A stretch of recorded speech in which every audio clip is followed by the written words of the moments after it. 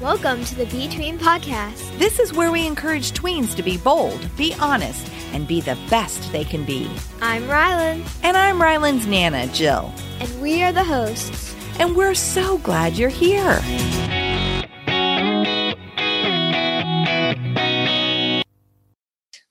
Hey friends, we're talking about how it's okay to be different. Yeah. So Rylan, how are you different from other kids your age? Well, I'm pretty short, and a lot of my friends are taller than me. Yes, that's very true. Yes, you are vertically challenged. Yeah. Do you know what that means? Vertical is up high. And so you're vertically challenged.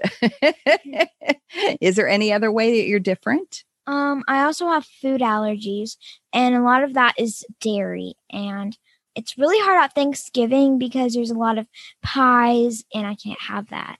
Yeah, you had a situation the other day. Yeah. You guys had a Friendsgiving or something. And your mom told me there were 20 things sitting out and you could only have 4 of them. Yeah. And that didn't make you feel good, did it? No. Yeah. Well, our guest today is Lisa DeWeert, and she understands being different because Lisa was born with smaller muscles in her hands and her arms. And she's come to talk to us about how to handle being different and how it's okay to be different. So welcome to the Between Podcast, Lisa. I'm so excited. Thank you guys so much. Oh my goodness. Absolutely. We're excited to have you. Can you tell us a bit about yourself? Yeah, I would love to. So my name is Lisa. I am from the great old town of Normal, Illinois, which I think is kind of funny when we're talking about this topic a little bit. I just turned 25. I graduated from graduate school just a few months ago and now work at a university, and I teach and do career advising. I love that. And Lisa, I can remember when you were like 4 years old. So I can't believe you're 25. I was going to say, Jill and I go way back. So that is so funny.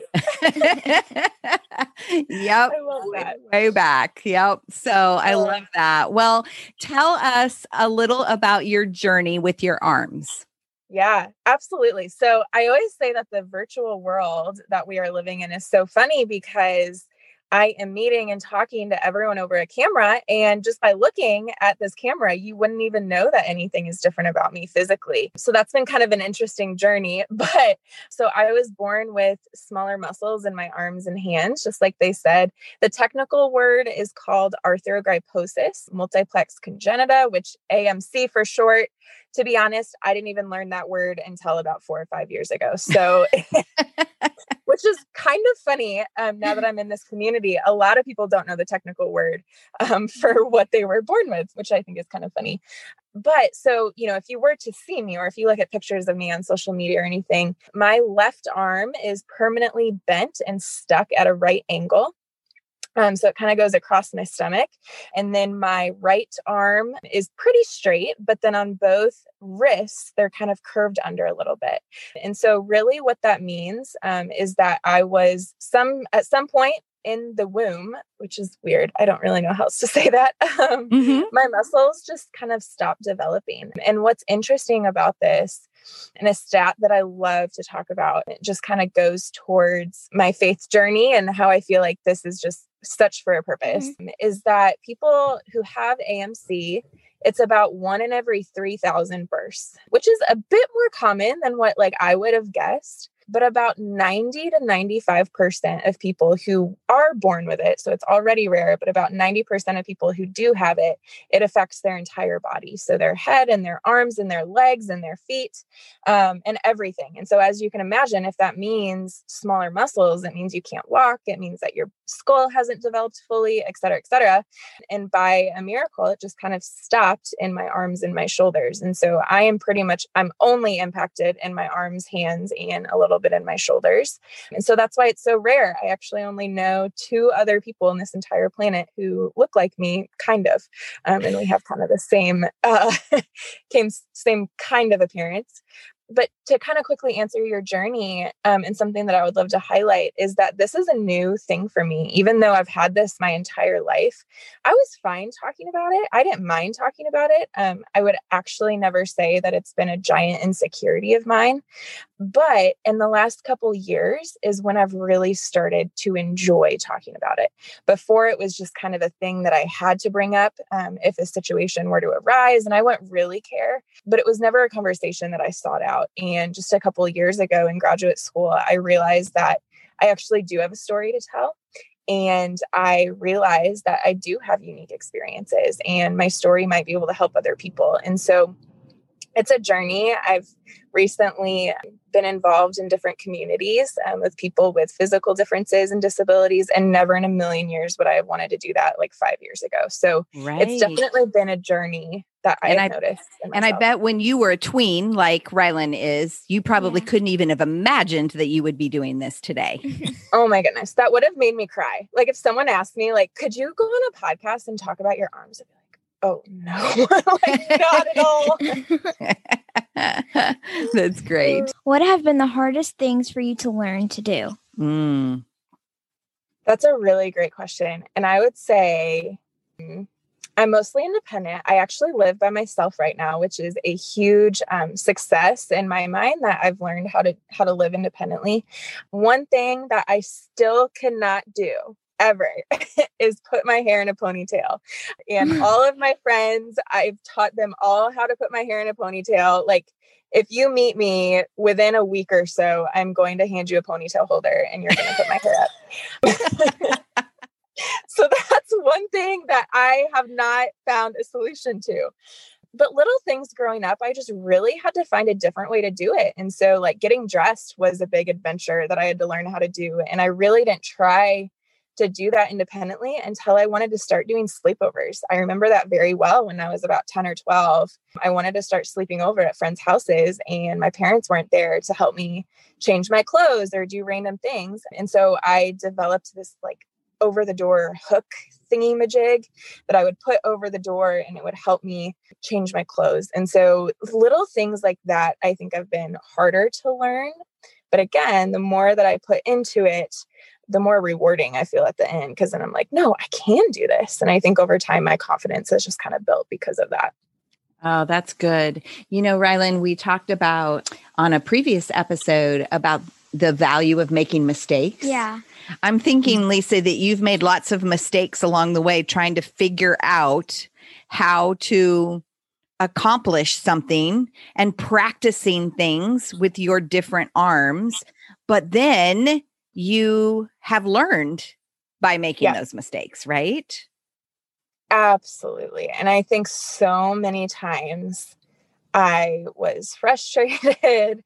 And I mean, and I love the question that you said about your journey, because it was not okay, I'm going to try and learn how to take this out of the oven, and I'm going to try 5 different times, and I'm going to get it at the end of the day. We're talking years of me saying, oh, I can't get something out of the oven, so I'm just not even going to go there. And I never tried. But then about once every 6 months, there would be a frozen pizza that I really wanted, and I was staying home alone, and I'm like, okay, let's try it. And then I would try it again. And then, sometimes it would work, and sometimes there'd be a pizza upside down on the floor in the kitchen, but you learn over time. And and now I can put a pizza in and out of the oven, but that took like 5 years of me just trying different things. Cause sometimes you don't always have the motivation to make mistakes and to try things, but I think it's important to look at that journey long-term and really celebrate the things that you've been able to learn about yourself. Were you ever scared to try new things? Yes, especially when other people were involved. Right? Like if I was home alone and needed to get the pizza out, it's okay if I try it and if I look kind of weird doing it because no one else is there.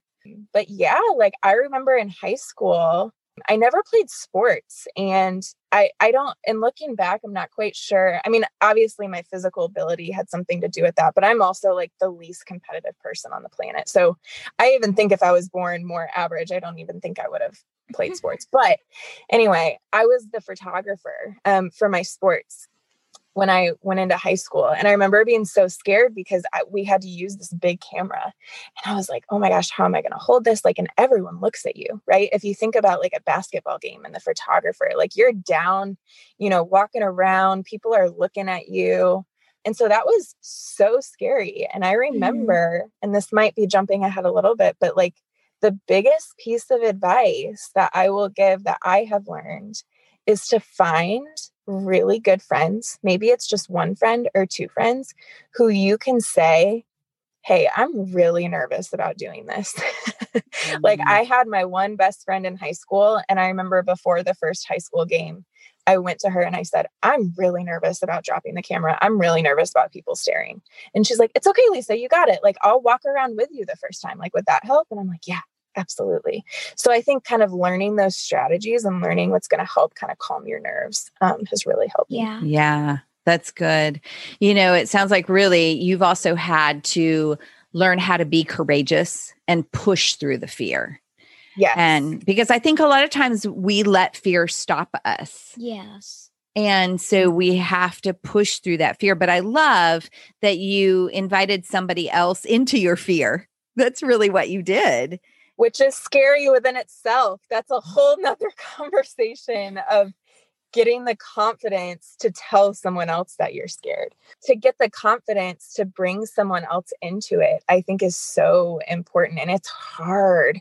It took me a very, very long time to be able to trust people to say that, right? Or to even say, I remember when I was about your age, Rylan, and I remember like I couldn't, going back to the sleepover thing, like getting changed my clothes was a really hard thing. And that was like kind of embarrassing to me, right? I was like, I don't really want to tell people that like I need help with this.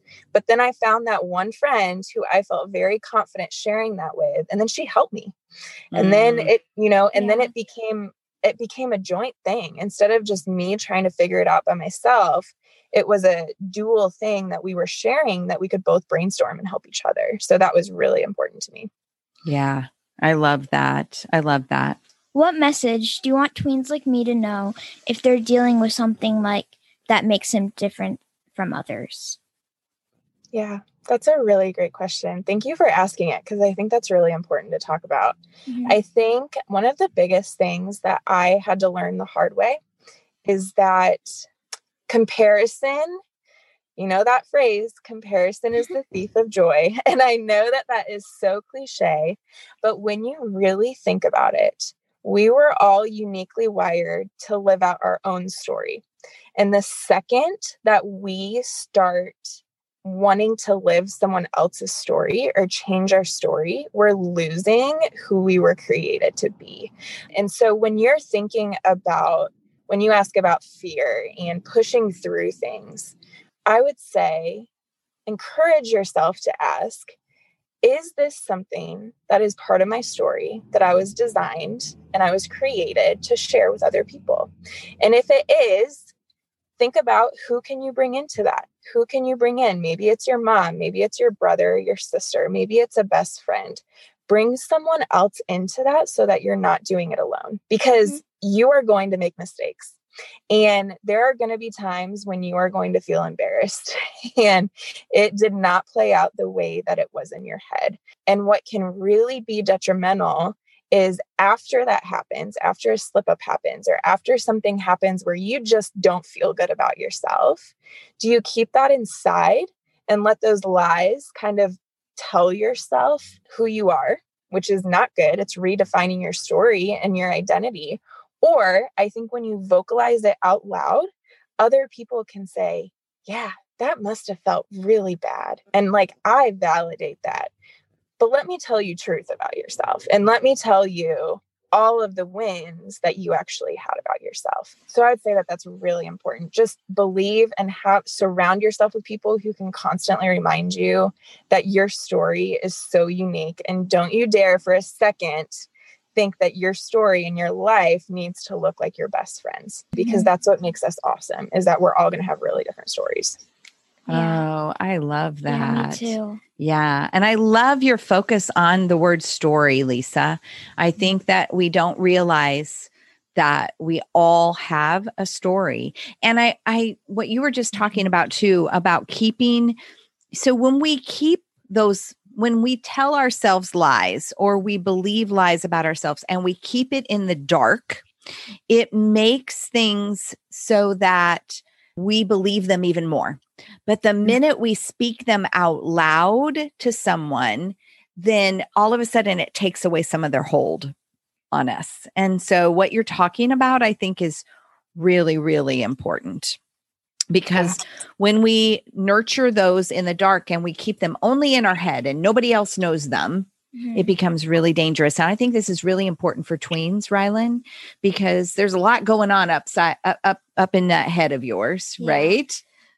And it's just stuck there. It is. And you can't share it. Well, you feel like you can't share it, but it's important that you do share it. You find someone safe to talk to so that you can talk about the things you're thinking about. Yep. Absolutely. So Lisa, how has faith played a role in this for you? Oh my gosh, everything. I went to a conference about a year and a half ago out in Utah with a bunch of women who look kind of like me. We all have some sort of physical difference. And it was interesting. It was not a faith-based retreat at all. And so it was really interesting to kind of see myself and other people if I did not have the faith that I did. And so I guess what I mean by that is if I did not know that the Lord created me perfectly, like in the Psalms, like beautifully and wonderfully made, I think I would have a lot of doubts and a lot of insecurity and a lot of confusion about why me? Like we all have these issues. And this is something I talk about a lot, is that we all have like things that we're insecure about or that we don't want to talk about. And most of the time, those are invisible. And other people can't really see them just by looking at you. But for people like me, mine is visible. So like you see it right away. And so I don't necessarily have to choose when to disclose it or when to tell it to other people, because people can see it from the second that they meet me. Whereas other people, things that they're insecure about or parts of their identity, you wouldn't know unless that person were to tell you and get into that conversation.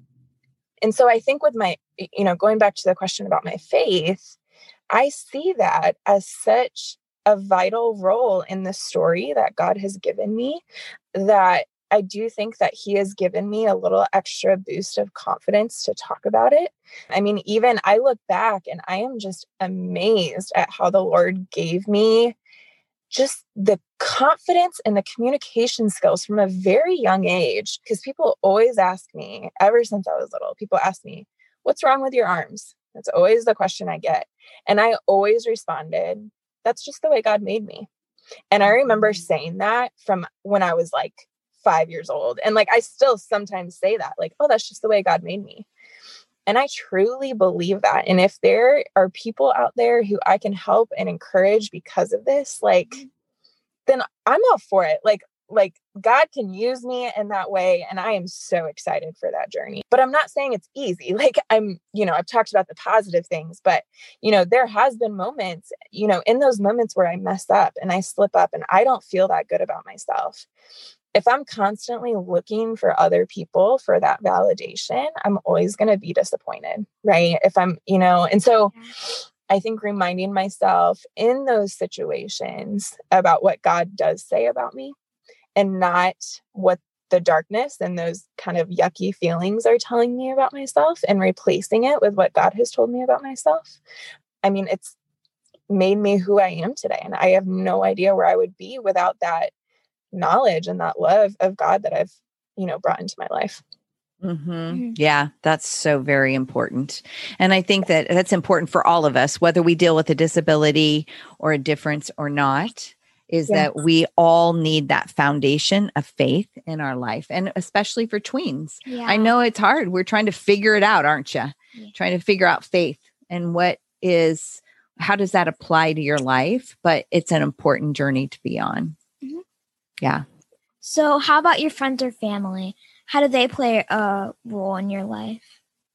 Yeah, that's a really good question. And I would go back to saying what I said about finding a really close friend group, I think is so important. Again, no matter if you have a physical disability or difference or not, finding a really close-knit group of friends, preferably of the same gender. But that's a whole nother topic. But finding that group of girls for me who I felt comfortable and safe, who I could trust to talk about the things that I don't really want the world knowing. I think I learned, and I have learned over the last couple of years, that I will not grow as a person unless I am honest and say things out loud. I am a very verbal processor, and some people are not, but if I keep something inside, something is weird. And so I've really learned how to trust to tell other people. So I think that friend group is essential. I think my family, they laid the whole foundation of who I am today. My parents, I couldn't say anything negative about them, the way that they handled it. My siblings are amazing. They brought it up when it was needed to be brought up, and they did not bring it up when it wasn't needed. And I heard it said really well the other day was that, my mom, she challenged me when I needed to be challenged. And she accepted when the answer was no, and I didn't want to try something new today. I was like, I think that that's so accurate, because even I see that in this community a little bit of family pushing them and keep trying. And that's hard over time. And you need time to kind of process that. So I think that that's everything. Just make sure that you're surrounding yourself with people who you feel safe to talk about, whether that's family or friends, things like that. So I would say everything. Yeah, that's good. Lisa, this has been so good. Thank you. Thank you. We haven't really been able to talk to one of the things we wanted to talk about is how to be a friend to someone who has a disability, and how to be comfortable around people with disabilities. So would you be willing to come back and talk to us and do another episode where we can explore that? I would love to, because I think that is something I think people always want to ask these questions, and they never know how to approach people. Do you ask if they can help? Do you bring it up in conversation? When do you bring it up in a friendship? So I would love to come and talk more about that. I think that's so important. Okay, good deal. Lisa, thank you so much for being a great guest. I can't wait for our next conversation. By the way, how can people stay in touch with you? Yes, that's a great thing. Okay, so I'm such a dork. I love email. Is that weird? They can email me, but I would also say Instagram is probably where I'm the most there. And so my Instagram is, do I even remember? Lisa, Lisa __ Jane, Jane __. Okay. So that's my Instagram. We will make sure and put that in the show notes as well. Okay. Perfect. Yes. Wonderful. Well, we look forward to our next conversation. Thank you so much. Thanks for having me. Thanks for joining us on the Between Podcast. Want to know when a new episode drops? Make sure you subscribe so you'll be notified when a new episode comes out. Until next time, be bold, be honest, and be the best you can be.